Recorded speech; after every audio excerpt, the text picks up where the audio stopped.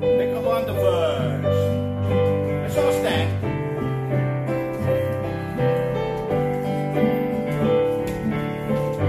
On the verse. I am thine, O Lord, I have heard thy voice, and it told thy love to me. But I long to rise in the arms of faith, and be closer drawn to thee. Draw me nearer, nearer, blessed Lord, to the cross where thou hast died. Draw me nearer, nearer, nearer, blessed Lord, to the precious pleading side. Consecrate me now to the service, Lord, by the power of grace divine. Let my soul look up with a steadfast hope, and my will be lost in thine. Draw me nearer, nearer, blessed Lord, to the cross where thou hast died. Draw me nearer, nearer, nearer, blessed Lord, to the precious pleading side. Oh, the pure delight of a single hour that before the throne I spend. When I kneel in prayer and with thee, my God, I commune as friend with friend. Draw me nearer, nearer, blessed Lord, to the cross where thou hast died. Draw me nearer, nearer, nearer, blessed Lord, to thy precious pleading side. There are depths of love that I cannot know till I cross the narrow sea. There are heights of joy that I may not reach, that will rest in peace with thee. Draw me nearer, nearer, blessed Lord, to the cross where thou hast died. Draw me nearer, nearer, nearer, blessed Lord, to thy precious pleading side. Remain standing, let's pray. Father, Lord, I thank you, Lord, for the ever presence that you have with us, Lord. And this morning, I ask, Lord, that you would speak to our hearts, Lord. Bless the messages, Lord. We thank you, Lord, for the lesson that we had this morning. We pray, God, that you would continue to speak to us, meet the needs that are there, Lord. And we'll thank you, Lord. In Jesus' name I pray. Amen. Thank you. You may be seated. 299. Turn back a few pages. Day by day, 299.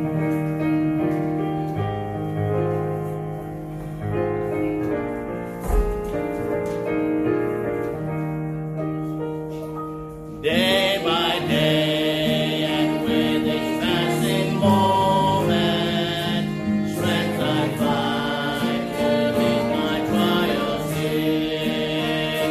Trust in thee, my Father's Christ bestowment. I've no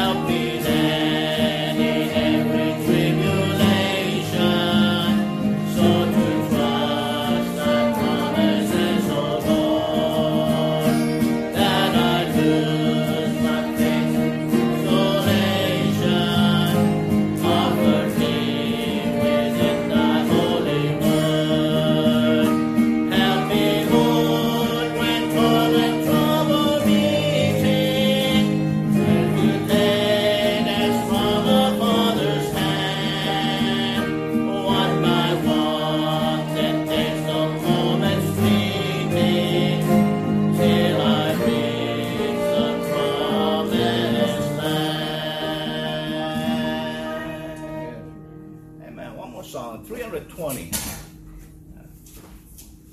320 we'll sing. Oh, I want to be like Jesus.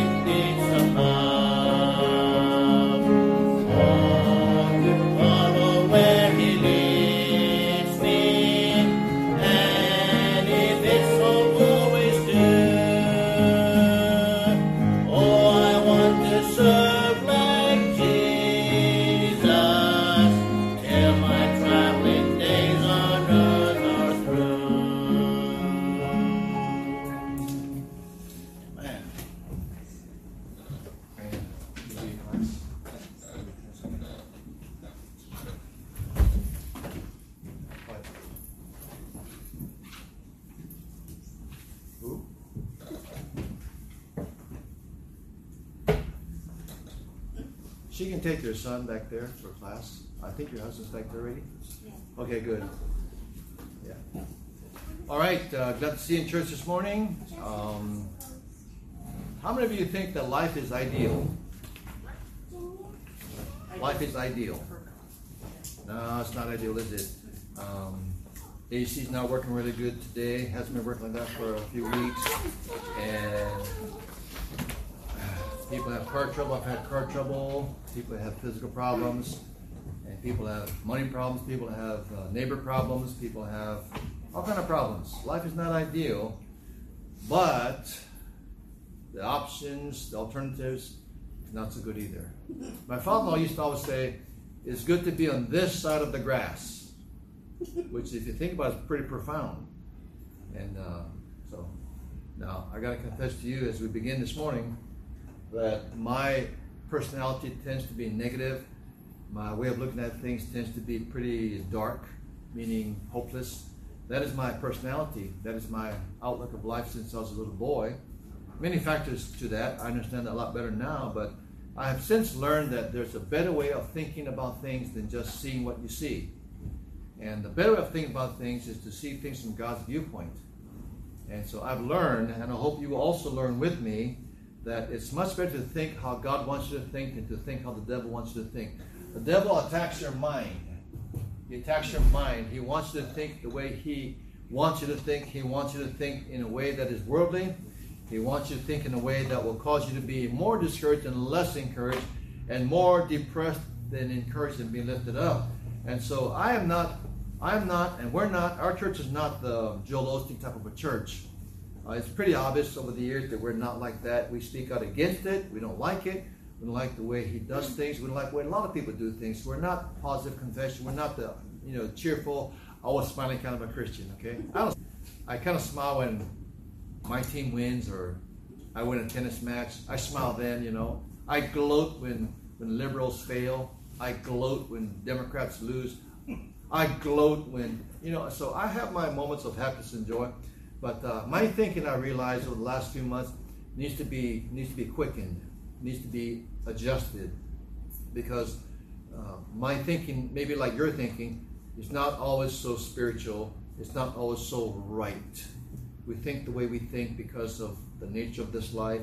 And I want you to think about how the devil attacks our minds, that we think in dealing with problems the way the world deals with problems. We fight back when people fight against us. Now, I'm not saying that's really wrong all the time, but we scream, we yell when people raise their voice at us. We get back in their face when they get in our face. We do like that. That's natural. I wonder if that's the way we should always respond to people or respond to troubles, is to react in the flesh, or to respond to a problem by creating more problems because we're reacting the wrong way. I think we've all done that, haven't we? You're all adults here, like I'm an adult. Somebody said back here, I am this age. And I said, really? I'm that age too. And so the longer we live, the more we realize things about ourselves and about the Bible. It is true, it is right. And the more we go by the Bible, the more we think like God thinks, the more we have his mind rather than the devil's mind, we are better off. We're much better off.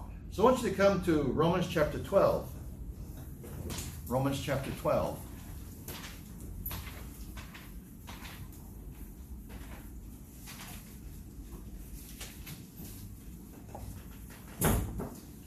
Problems, solving problems, being ready to solve problems.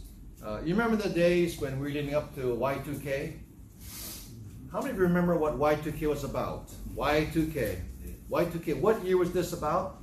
Year 2000. The year 2000. All kinds of predictions by smart people, computer scientists, smart people in California, all over the world, pastors putting out newsletters about what's going to happen when the clock turns 12 at Y2K. Here's what one lady did to prepare for Y2K. Let me see what she said here. Okay. Are you ready for Y2K? She says this. I'm ready for Y2K. I have my beer. I have videotapes of Bears games. I'm ready. That was her preparation for Y2K. Now, it's not so funny because Christians have that kind of a mindset in preparing against the devil's wiles and his aggressiveness and his desire to destroy. And so we sometimes are like silly like that. We cannot be that way anymore. We cannot be silly like that woman was silly preparing for Y2K. I got my beer. I got my videotapes of Bears Cubs games. And then she said I got my cigarettes. So she had three things in preparation for Y2K. If she had to live alone without any conveniences, how can she do her TV without electricity? Anyway, poor thinking about preparing for something that may have been. Thankfully, it was not. Now, did any of you prepare for Y2K by getting those 55-gallon drums of empty drums? I did. I got some from Pepsi down here in IF.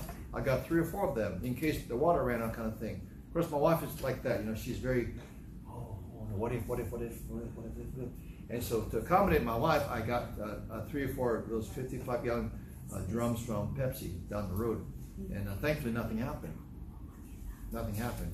Well, now, where am I? Romans chapter 12. Let's think better about things. Let's not be a victim of the devil. Let's not fall into his traps of thinking like he wants us to think. Romans 12 verse 1 says, I beseech you therefore, brethren, by the mercies of God, that you present your bodies a living sacrifice, holy, acceptable unto God, which is your reasonable service. And then verse 2 says, and be not conformed to this world. Be not conformed to this world. Don't deal with things like the world deals with things. Now, the devil's not everywhere. The devil's not in everything. But the devil has an army. He has a kingdom. Therefore, he has servants all over the place. And so they do his bidding. Do not be conformed to this world. The devil's not in everything, but he can influence a lot of things. And he has demons to influence and to do his bidding. And so, be not conformed to this world. The world then, a lot of times, is like pawns of the devil, if I may say it like that. And don't be conformed to this world. Don't think like the world. Don't live like this world. Don't react the way the world reacts. Verse 2, but be transformed by the renewing of your mind, that ye may prove what is that good and acceptable and perfect will of God. So we have conformed. Don't be conformed. Don't be a person to the mold of the world, but instead be transformed. Be changed. Be changed. Change the thinking that you may have. Change the thinking of worldliness, of doing things because you think this is the right thing to do. I think Proverbs 3 tells us this. In all thy ways acknowledge him, and he shall direct thy paths. Lean not unto your own understanding. A lot of times that is about doing things as we always used to do, and doing things as the world wants us to do things. I'm really angry at some things in this life, like you may be. I know maybe you're so sanctified you're not getting angry about anything, but I get really angry about dishonest mechanics. My first experience with dishonest mechanics was when I had a different kind of a car, a little sedan, a Toyota. Took it down to a shop in Kaka'ako, and he had back then you had this Christian directors for businesses, little skinnier yellow pages, to support Christian businesses. So I went through that. I saw this fish symbol about this mechanic and free estimate, So okay, I'll give this guy some business. I went down there and he did something to the car, took things apart, tried to address my problem, I thought, and then he said, okay, now since I got this apart, I'm going to do this. Or he had done something. I said, wait a minute now. Aren't you supposed to ask me first before you do something? I don't think you should have done this, and now I'm putting a hole. Well, I can put it back together. I said, wait a minute now. You got me stuck over here. Everything's taken apart. You did something that I didn't want you to do, and you did it. Now I'm not going to pay this amount that I didn't expect to pay. And previous to that, ending of that day, Christian business said, hey, Pastor, hey, how about coming over to my business and talking to the guys every once in a while and give devotions and Bible studies? I said, sure, I'd like to do that. Okay. And then he does that to me. You know what I told him? This really burned me. I'm sorry, but it burned me. It made me really upset. It made me remember that human nature is human nature. That the devil can use human nature to defraud people. And so I said, look, what can I do? You got me over the barrel. I'm going to have to pay you $400 for something that I didn't want you to get done. Drove away, and I said this before I drove. I said, listen, I'm a pastor of a church. I'm going to tell everybody in church about you. About you. And I will recommend that they don't come to you. And I'm going to call this directory and tell them about your bad business practices. I said, I know mechanics are not Christians, more honest than you. I said, shame on you. Now, maybe that was in the flesh, I don't know, but I know one thing. My mind today, I have to think about problems, deal with problems with the mind of Christ. Be transformed by my thinking. I cannot deal with things the way my flesh wants to deal with it. Every time I've done that, I've regretted it. Every time I've reacted in the flesh, I've regretted it. Now, I do not believe I was reacting in the flesh. I believe I was standing up for what is right. Just basic business transaction, being honest is what I expect from people. And when they don't act honest with me and they try to defraud me of my money, I get upset with that. And so, can I tell you another bad story? Yes. May I? Sure. Okay. Toyota, Mapuna. You know how you get this bug about new cars? And my car had leaks in it, my Toyota. So I thought, I like the Toyotas, but my car had leaks. I had rust leaks. Sunroof, it leaked from the seal coming down. Had trunk leaks. It leaked so bad that the wheel well of my car had water in it every time it rained hard. And then my floorboard had water because it rained so much, and it came down the sides of rust. So we're kind of thinking about a new car. We drive by, we'd get there. Now, the problem that I made was I sat into a car and drove the car.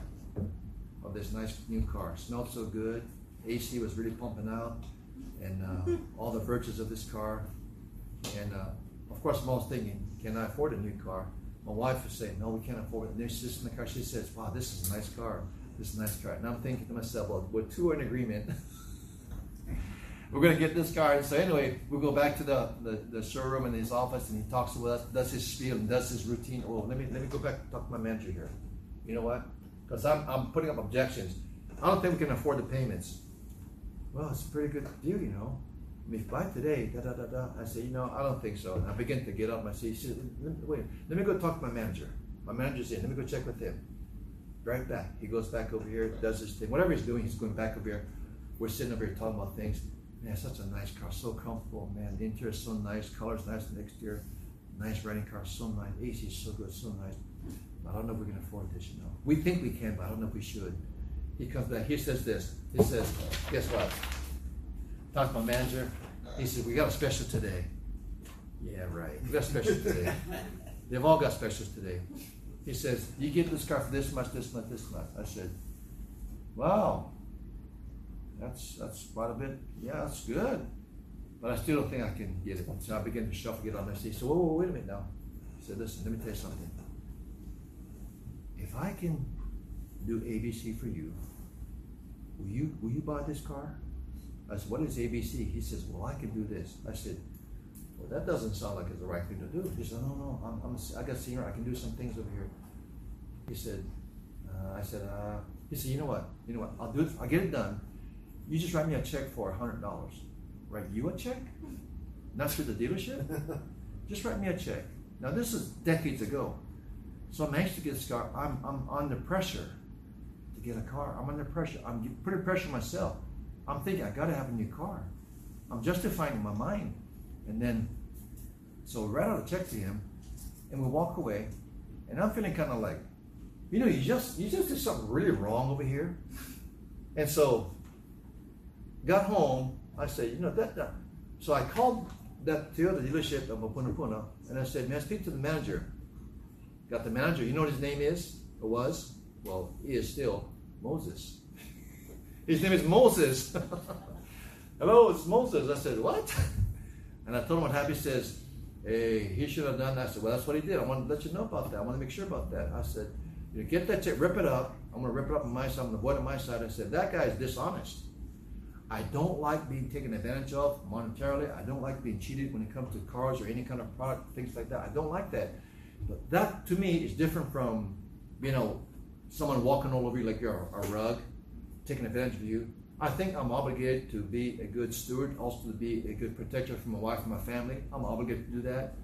So the Bible's not talking about the mind of Christ where you're a pushover. That's not it at all. But normally, when it comes to personal things, when it comes to relationship things, when it comes to family, how you talk and how you respond to things, we act in the flesh a lot of times. As I said at 9:30, we watch things on TV and then we copycat that. We see things in a sitcom, we see things in a movie, we see things about revenge, and we do the same thing in our lives. We adopt the world's ways of responding and fixing our problem, and it just blows up even more. And so he says, be transformed by the renewing of your mind. Think differently about problems. Think differently about life. Think differently, and don't respond like the way the world wants you to respond. Don't be walking down the path of the devil's way and then letting the world and the devil work together, coordinate together, and let you and cause you to do things that's going to bring you a lot of grief.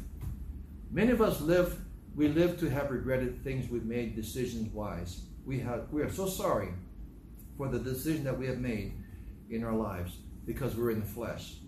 We weren't thinking right. We thought we could not be humble. We thought we had to solve the problem ourselves. We thought we were the man to fix it. Sad story. There's a young couple in church years ago when we first started. They got saved. I baptized them. I'm so happy for them. Happy Bible said they're coming to church. One day they missed church. And I was disappointed because they were so zealous to be in church. And they just told me the Thursday before, I'll see you Sunday. I said, look forward to it. They didn't show up. So I called them Sunday afternoon. Now, keep in mind the context of this decades ago. I'm young. I'm on fire. I want things exactly a certain way because this is the way to think it should be. And this is how young Christians should progress. This is what I expect from them. They were doing so well, I believed. I think it was true. But then they didn't show up that one Sunday. So I called them on about 3 o'clock that afternoon. I said, hey, missed you guys today. What happened? They said, oh, went to Kmart. We used to have Kmart in Hawaii. Went to Kmart right here by the Stadium Mall. Went to Kmart. I said, why? Oh, they had a big sale. I said, okay, so you have to go during church to catch the sale at the Kmart. Oh yeah, but yeah. We should have come through, but and then they said this. Well, can you come tomorrow so we can have a Bible study so we can make them for church? And I took that wrong. I took that very wrong. I regret what I said to them. I said, no way, forget that. I said this, my finger pointing to them at the phone. You should have been in church today. You should not have skipped church just to go get. You could have gone after church. That's what I was thinking. Now I was zealous. I was zealous. I was somewhat right, but I lacked something in my life, in my thinking. I lacked something in my thinking. I thought, no consideration of other factors why you can miss church legitimately. Sickness. I used to think, if you're sick, come anyway. But that's pretty ignorant. You know, all this was influenced by Jack Hyles and other things like that. You know, and I'm not saying everything is bad, but I'm just saying I was influenced like that as a young Christian. And so I said, no way. I said, you cannot miss church and have me come over and make up for that. Bob said, forget that. And they were shocked too. They were silencing the phone. And then I hung up on them. Me, nice me. Patient, kind, gracious, generous, loving. Me. I hung up the phone. Afterwards, I felt so manly at the time. I felt so, you really told them. You really told them the truth. Way to go, big boy. That's how I thought. And then as minutes go by, I thought, you know, that's pretty harsh. That's pretty harsh. The young Christians, they're babes in Christ. I was a babe in Christ at one time. I'm glad people didn't treat me like I treated them. I acted in the flesh. You know, they never came back to church. You say, well, they shouldn't have taken it that way. I know, but they were baby Christians. They're immature. You ever talk to immature people, immature young children? They have no clue about life. They have no clue about emotions and feelings, and they have no clue about a lot of things. My grandkids, good as they are, they have no clue about a lot of things, especially the young ones. Little Benjamin goes around like this.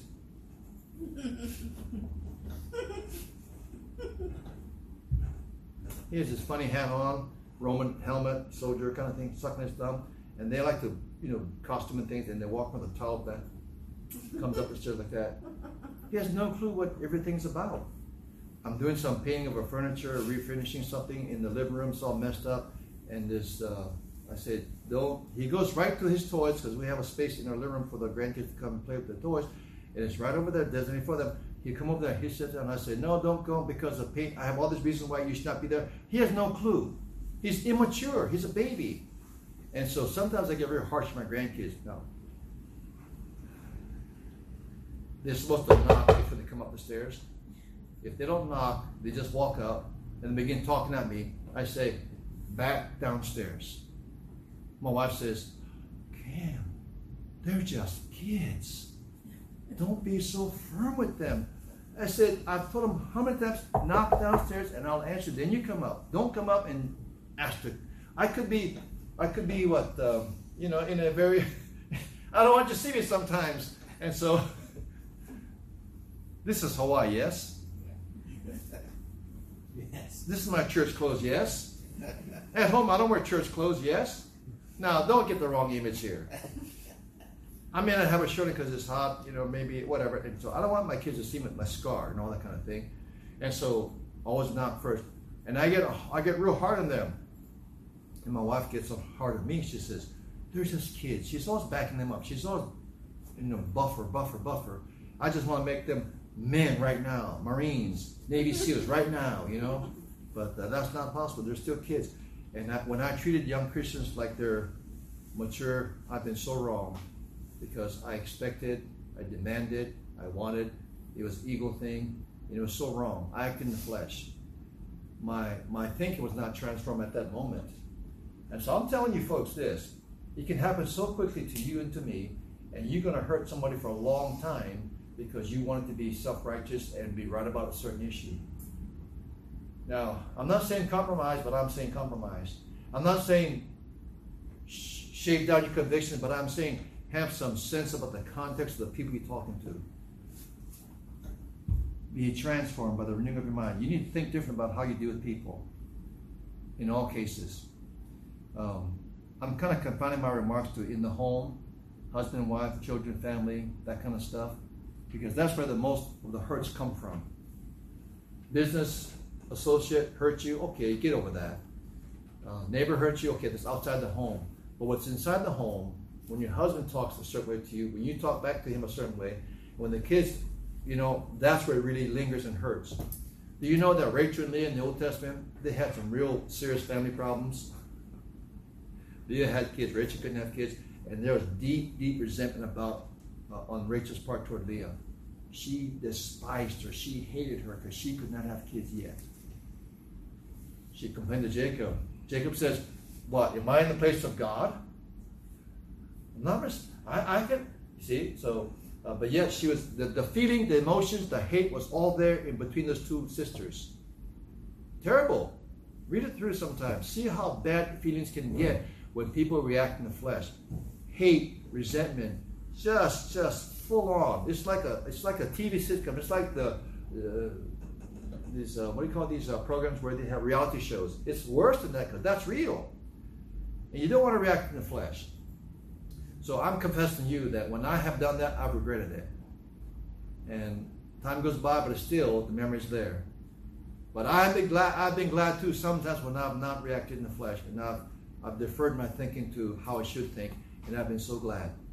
There are people in our church still today because years ago something happened that was wrong, and I did not react to them in the flesh. I treated them with respect. I treated them with consideration. I tried to be empathetic, understand their problem, why they didn't do whatever like that, and not just backed up and said, God, this is in your hands. I would like to do something. I think I can say something helpful. I think I can do something helpful, but they don't want my help, so I'm just going to back up and let them go, and I'm going to have to trust you to take care of them. And years had gone by, and suddenly it seemed like that very same person who didn't want help, didn't want any advice, didn't want any counsel, didn't want any contact, had come around. And then pretty soon it turns into, can we meet for lunch? Meaning my wife and I with people. And then it leads to more things. It leads to, can I come back to church? Now that is because, it's not because I am so spiritual as much as it is I have deferred my carnal thinking, my worldly thinking to having a transformed mind and treating people right. And I have learned the hard way from other people's examples too. I was working with a man as an assistant pastor, associate pastor. I learned a lot of things from what not to do, because I saw a lot of carnality. I saw a lot of wrong thinking, wrong reacting to people, treating people like they owed him something, treating people like he is the Lord of everybody, kind of thing, you know. And I learned a lot of things from negative examples. And so he says, be not conformed to this world, but be transformed by the renewing. You cannot treat people the same across the board. That sounds like a what? I mean, you're fair to everybody, but you have consideration for every single individual, every case. They're all different. Like with kids, they're all different. You got to treat them differently, but the same but differently. Just yesterday, we were passing out tracts, and then we went to play tennis right here in Kalihi. And one of the grandkids, I should not tell you who because they might find out. One of the grandkids got kind of snotty. We were hitting against the wall. Courts were occupied, but the wall's built. Good time to hit against the wall practice. And they get hitting the ball over the wall into the elementary school, the junior high school. They have to climb over the fence and get the ball. But there's a sign that says, do not enter. They said, I bought a brand new can of 3-ball. They hit it over the fence, over the wall, into the property of the school. I said, go get the balls. They saw the sign. I saw the sign. They said, I can't. Why not? Because the sign says, do not enter. I said, let's think about that. And I got kind of perturbed. Let's think about that. Do not enter to do what?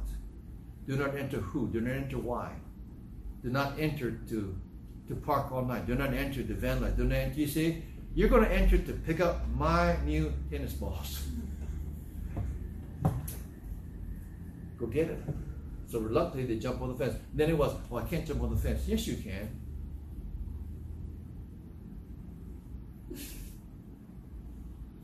Get the balls. They get the ball, throw it over. Okay, fine. And then one of the boys claimed I didn't give clear instructions on how to play this simple little makeshift game. And so he does this. I said, what's wrong with you? That's the worst thing to tell your grandpa. I said, get the ball before it bounces twice. He's so far back. I said, you're not getting the ball because you're so far back. He says, I don't know what to do. I said, are you stupid? Boys, you know, boys. He stands over like this, and he lunges for the ball, misses it. I can't play this game. I said, yes, you can. You're just not paying attention. You know what he does? He drops his racket, walks away like this. Stands against the fence like this. I say, get back over here. He gets back over here, picks up the racket, now get closer. Has a little bit of fun, and then he gets pouty again. I said, stop pouting. He's pouting. I said, you know what? Go. Cry baby. Then I'm playing with the other grandson. Having a good time in the hot 2 o'clock sun in Kali. And on the way home, it's very quiet because I'm fuming. I'm upset because he is pouting. I tell his dad, I said, there was an incident with one of your grandkids, one of your sons was out here after visitation. And he said, what? I told him, I said, yeah. And then he says something that's true. He's really a good dad. He's really more spiritually minded than Grandpa. I tell you the truth. He says, well, he wasn't saying it was okay what he did, because he addressed that to him. He said, well, still growing up. And when he said that, I thought, I know that is true. I just did not respond to it the right way because I wanted him to be doing it exactly like he's supposed to be doing it. But son tells grandson, tells about grandson, yeah, he's just still growing up, which is true. How can I argue with that? Whenever I have reacted in the flesh, I've been sorry. Whenever I've reacted spiritually, I've never been sorry. You will not be sorry too. Believe me. Next time your wife gives you a wisecrack, and you attempt to give her a wisecrack back, just wait. Just wait. The next time, just wait. Now, you probably know what makes you explode, right? Because I know what makes me explode. I know what it is. I know what buttons are pushed when I blow up. You probably know that too. Just remember this. The rule is, don't let the devil get to your head. You instead have the Lord's mind about how you respond, how you react to things, how you say things. Come over to the book of 1 Peter chapter 1. 1 Peter chapter 1. Today sounds like a confession day, doesn't it? 1 Peter chapter 1.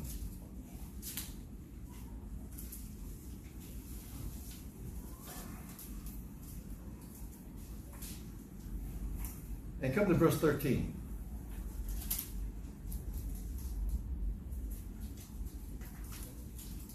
Wherefore, gird up the loins of your mind, be sober, and hope to the end for the grace that is to be brought unto you by the revelation of Jesus Christ. Notice the first part of that verse, gird up the loins of your mind, be sober, be sober. Once again, sober comes up, like in 1 Peter. Once again, the mind comes up, like in Romans chapter 1, 12, verse number 2. The mind, be sober, think right about things. Gird up the loins of your mind. Be mature, be grown up, be serious-minded about things. There are people who are so silly in this world. They're so serious about things that are of no consequence. They're serious about what somebody said on a tweet. They're serious about what somebody wore, what somebody said, what somebody ate, what somebody drank, where someone's going to go, what's going to happen. They're so serious about those non-essential things. When it comes to their walk with God, they're not so serious about that. They're not so sober-minded about that. Everything else is serious to them. But when it comes to their walk with God, their relationship with God and others and the family, it's not so serious. We need to reverse that kind of a thinking and make the important things to you as a Christian. Be sober-minded. Now, in 1 Peter chapter 1, he tells us, gird up the loins of your mind. Change your thinking.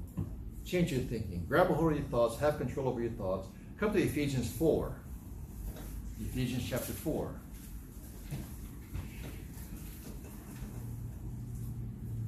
Verse 23. The 4th chapter of Ephesians is a real good chapter of exchanging things, swapping things, this for that. You find the wording here in this chapter in the Bible to be very graphic and clear. There's no doubt about what God wants you to do. In chapter 4 of Ephesians, verse number 17, this I say therefore, and testify in the Lord, that ye henceforth walk not as other Gentiles walk in the vanity of their mind.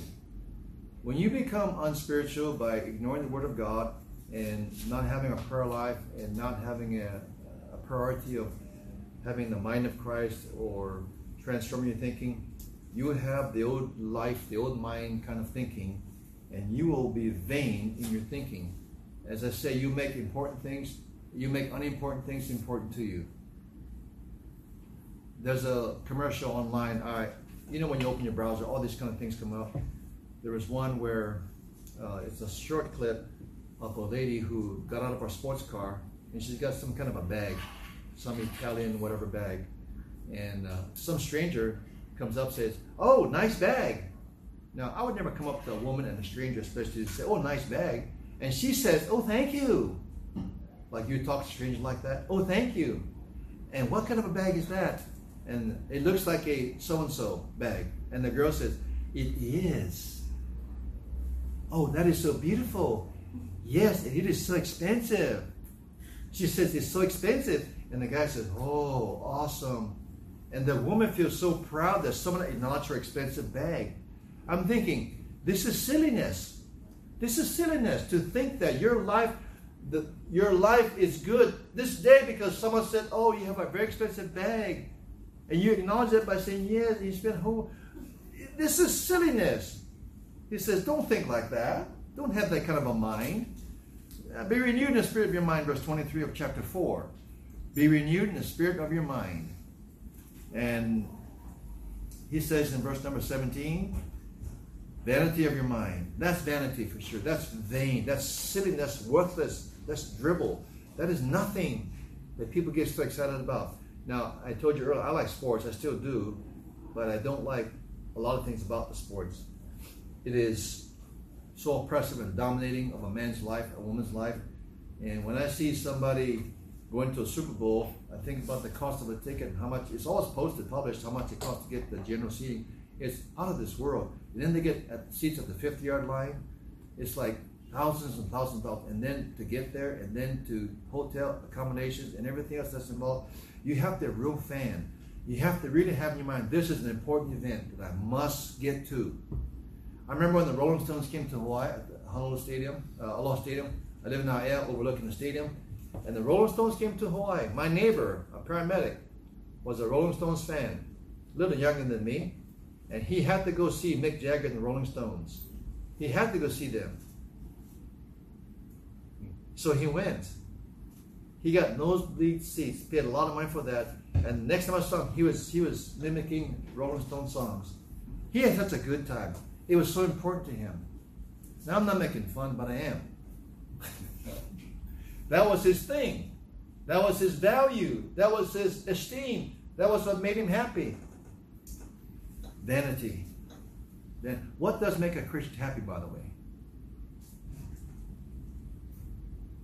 Probably it's going to be something spiritual. I led someone to Christ. You'd be happy about that, wouldn't you? Yes, you would. I read through my Bible today. Praise the Lord. That's good news. Me and my wife are getting along pretty good now. That's great news. Yeah, the kids are no longer acting up. We practiced some Bible things, and now they're much calmer. The home is much quieter. There's much more peace in the house. That is rejoicing time, ladies and gentlemen. But you saw the Rolling Stones perform? That's your happiness? That's vanity. Mick Jagger, you know how old he is? I don't know how old he is, but he always looked old in the 60s. He looked like he never aged because he was always old. Mick Jagger.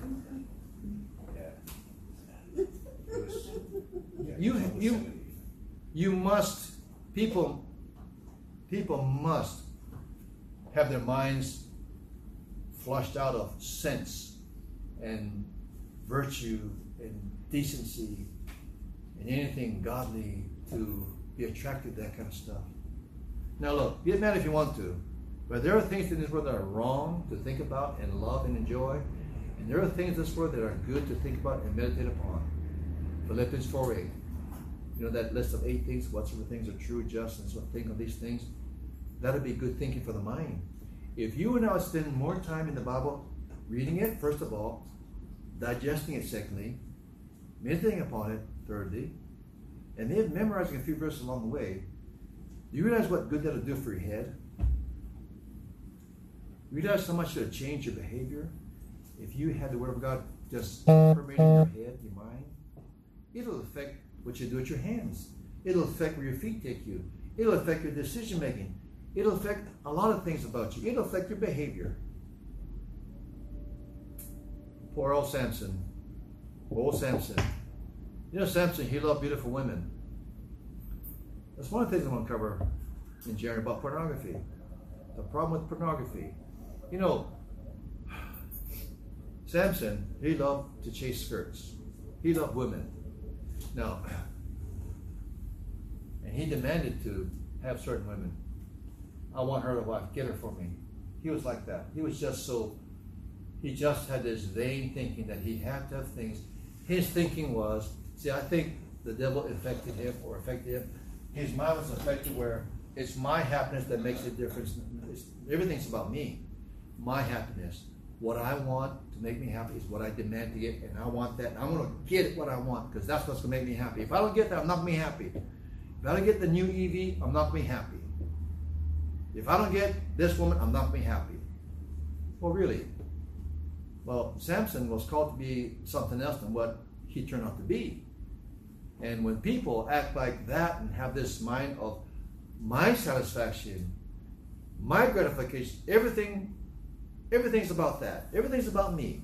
It's all about me. When that kind of a mind is dominating a man, he's headed for big time trouble. Always going to happen like that. He might think that he is getting what he wants to make him happy, but that kind of happiness is so short-lived. It is just nothing compared to true joy and true happiness. But this is what happens to vanity, vain thinking. This is what happens to Christians when they go back to the world. And so in chapter 4 of Ephesians, verse number 13, it says, walk not as other Gentiles walk. The whole world can be living and thinking a certain way. You don't have to go with that. The broad way is the popular way. The narrow way is the unpopular way. But the broad way leads to death and destruction. The narrow way leads to life. We need to understand that and not play with this thing and just assume that we can go zip in and out like that and not be affected by the ways of the world. And then verse 18 says, having the understanding darkened, dark thinking, dark thinking, dark thinking. Have you noticed over the past 2 decades, Hollywood productions, movies, how dark a lot of them are?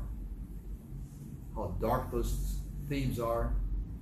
A lot of it is about death, murder, revenge, infidelity, getting even,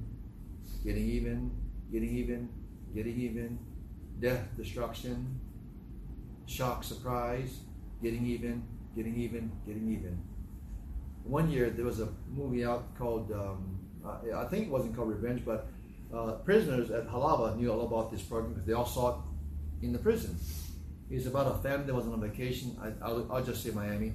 The whole family except one man, the hero of the show, the whole family was massacred by mafia, some gang thing, machine gun. It's just brutal, you know.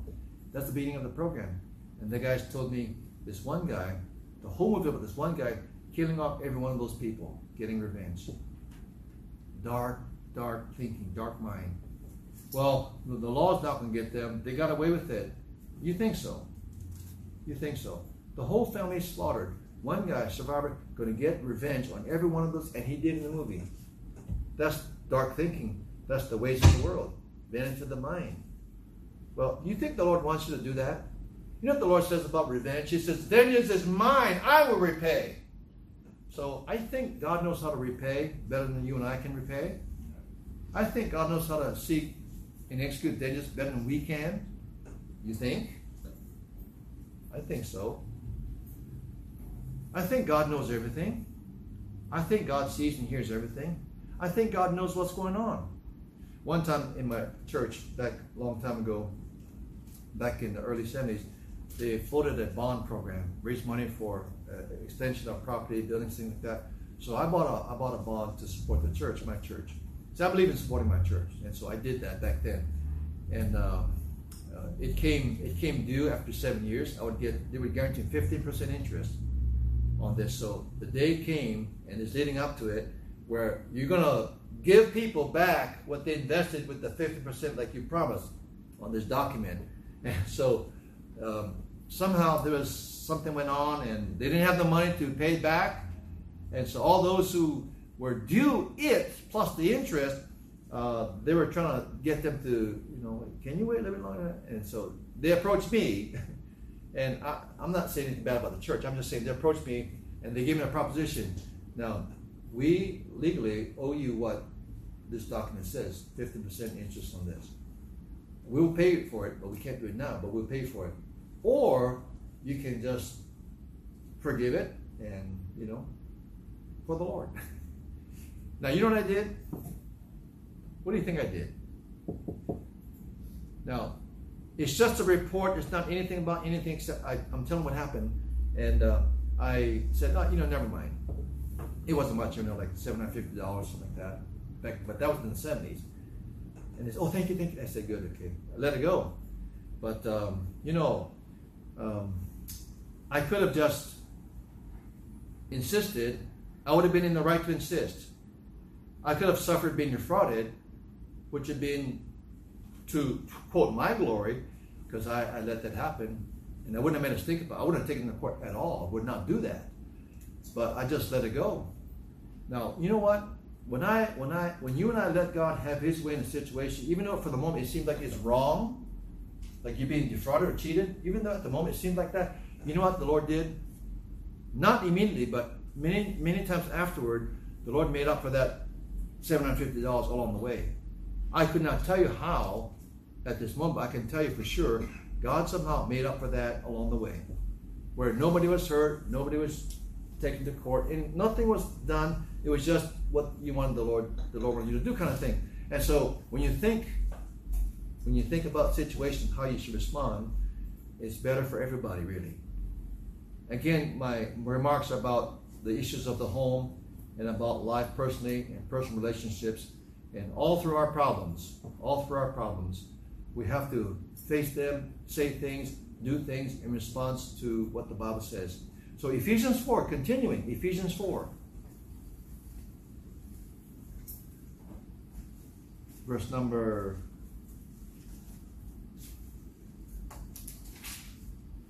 22. Verse 22.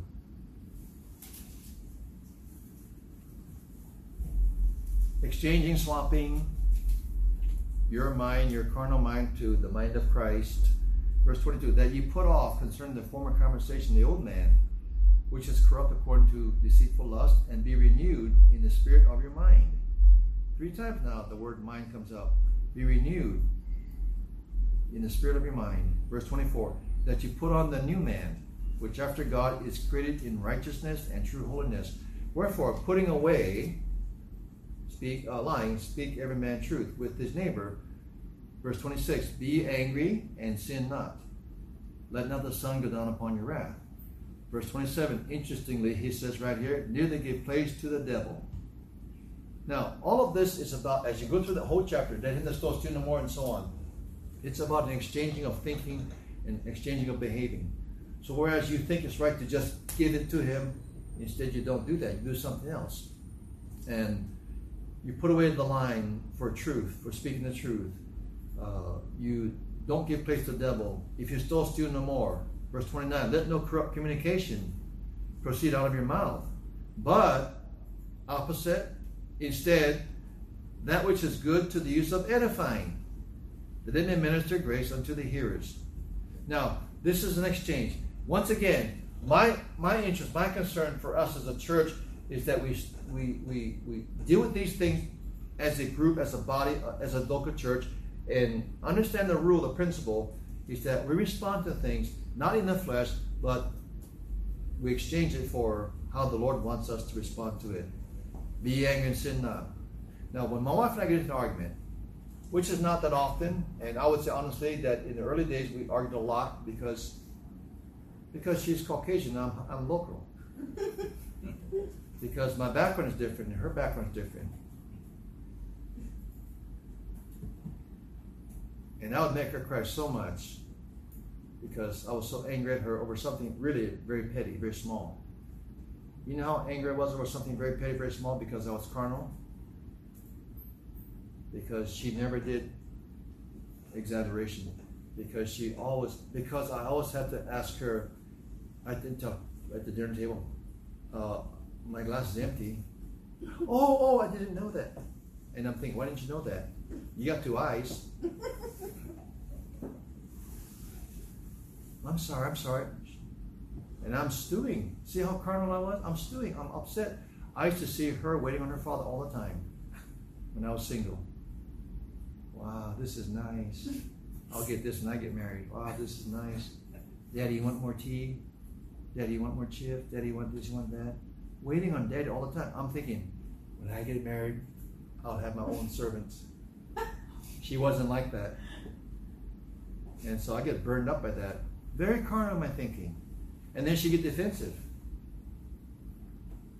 Well, you just got to ask. Then she would say, just ask. And I'm coming back with, why should I ask? You should know that I need more water. What's wrong? You're so distracted, see? And so we'll go back and forth. We're both carnal. We're both very selfish and immature as young married couple.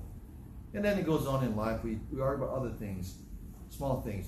I think she could read my mind, but she can't. She thinks I can read her mind, but she can't. One of the things that really bothers me, and this is all part of this spiritual thing today, is this.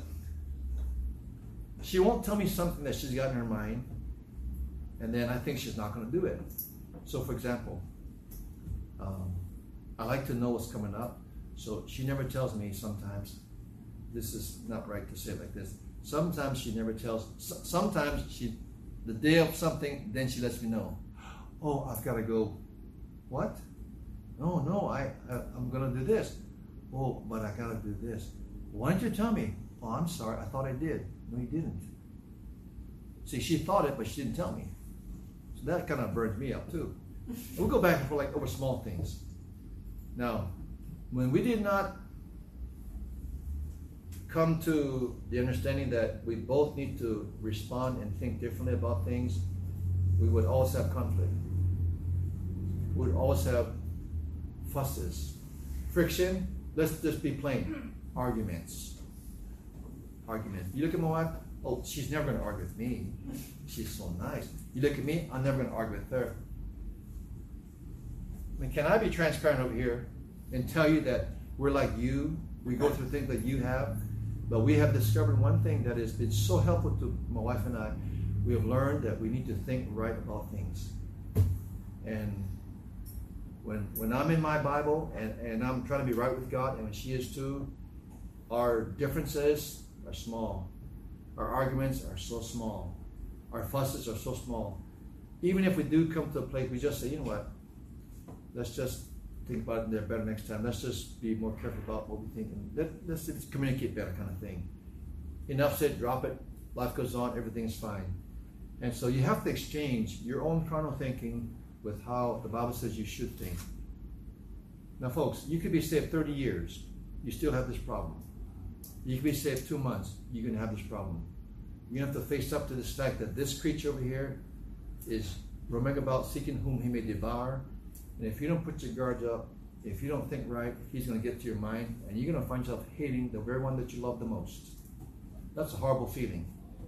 Hating the one you love the most. That's a horrible feeling. I'll tell you that again. You're going to hate the one you love the most. That's a horrible feeling.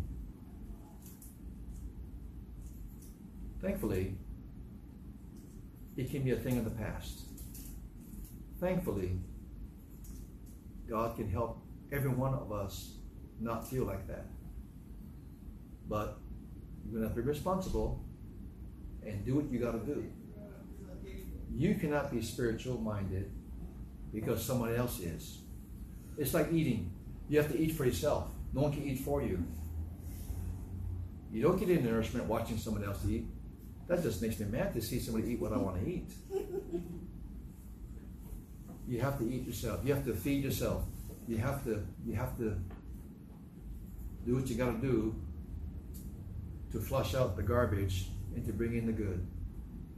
That's what only you can do. Nobody can do that for you. I don't even try telling people what to do anymore. I've given up years ago. I've given up. I've been so discouraged because people have, I just cannot change anybody. I don't even try. That's what the Bible says. I'll pray for you. Hope you do what the Bible says. You'll be happy if you do. You'll be miserable if you don't. So you do what you got to do. You be responsible. And when they do, things get better. One more thing about the devil attacking your mind is with the D word. The D word. You know what the D word is? That is so effective for Christians that he uses? Is the word of discouragement. Discouragement. Discouragement is one of those wiles of the devil that is very effective. Discouraging people. Discouraging God's people. Turn to the Old Testament and come to Deuteronomy chapter 1. Another 5 minutes and I'm going to turn you loose. One time a woman was making grunting sounds when a preacher was preaching. Very long-winded. Long service. Long preaching.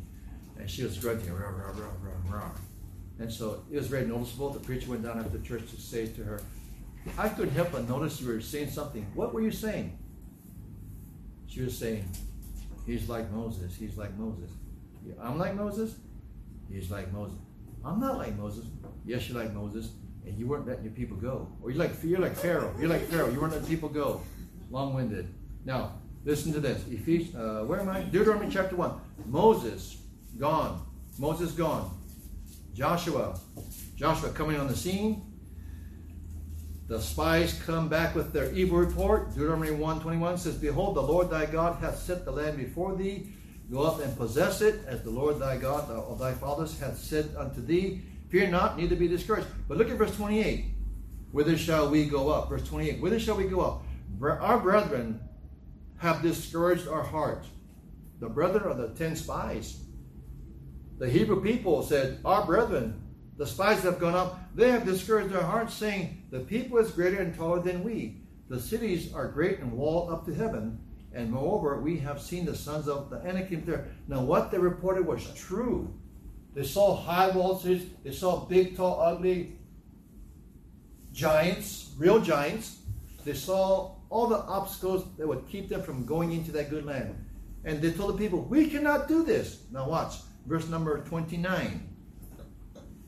Response to what the people were saying about what the spies said.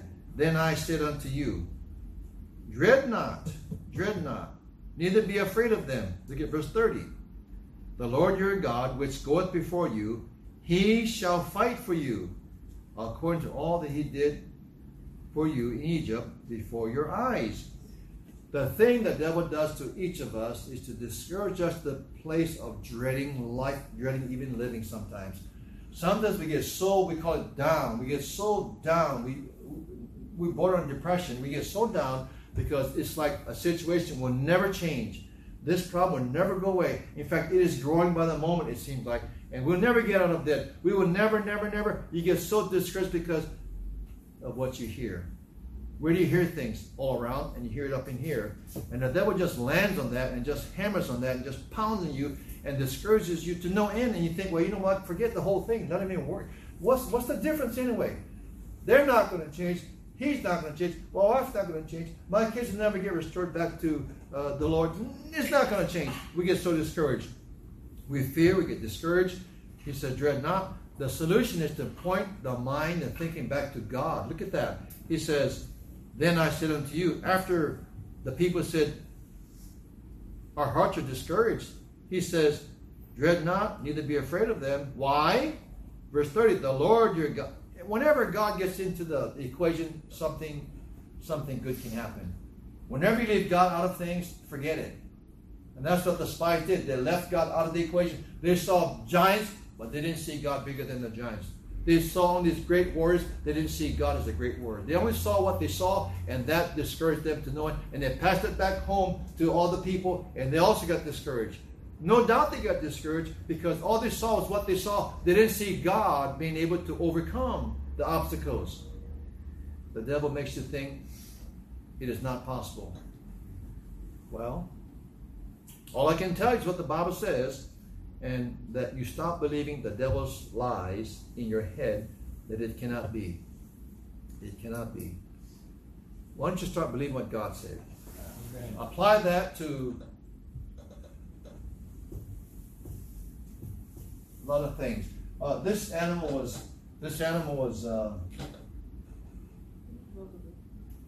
hunted, was stalked, And sometimes I wish I had my paint to do this. Maybe I'll paint one of these and I'll give it to you. How's that? Is that a good deal? I'll sell it to you for. No. I would make time to do a painting of this because it is graphic. It tells a lot about how the devil wants to kill you. He was a liar and a murderer from the beginning, John says. Jesus in John chapter 8. So that's what he's after. He's after you and me. God's given us the armor. We got to put it on, trust it, and don't let the devil attack your thinking, attack your mind. Now, I hope I had time to talk about attacking your morals, but no time for that. That's all part of the problem. He attacks our morals. That leads into the pornography issue. Dealing with that at length about pornography and how and why and how you can get help from all those things. It's everywhere. But that devil has a big part in everything. And so he is your enemy, not flesh and blood. The one next to you is not your enemy. Your wife is not your enemy. Surprise! Your husband's not your enemy. Your kids. Parents burn me up. I don't know what they are, who they are, but they talk about the kids like they're trash. I hear them in the car yelling at the kids, "Shut up, shut up!" And they just yell at the kids like that. I'm thinking, you, what's wrong with you? Well, I know what's wrong, I think, from a distance. And then you have people that just, man, I wish you were never born. Telling that to your kids, I wish you were never born. What is wrong with you, sir? Telling your kids, I wish you were never born. Then you have all that kind of stuff going on, and what a horrible way to live and to talk to the very people that you're supposed to love. So, talk more about that next time, and want to be of help to you. Want to strengthen the church. Together, we ought to stand against the devil and do the right thing. Have our minds transformed. Be sober, be vigilant. Not the same as paranoia, but it is just renewing the mind so we can be effective to counter the powerful enemy that we have called the devil.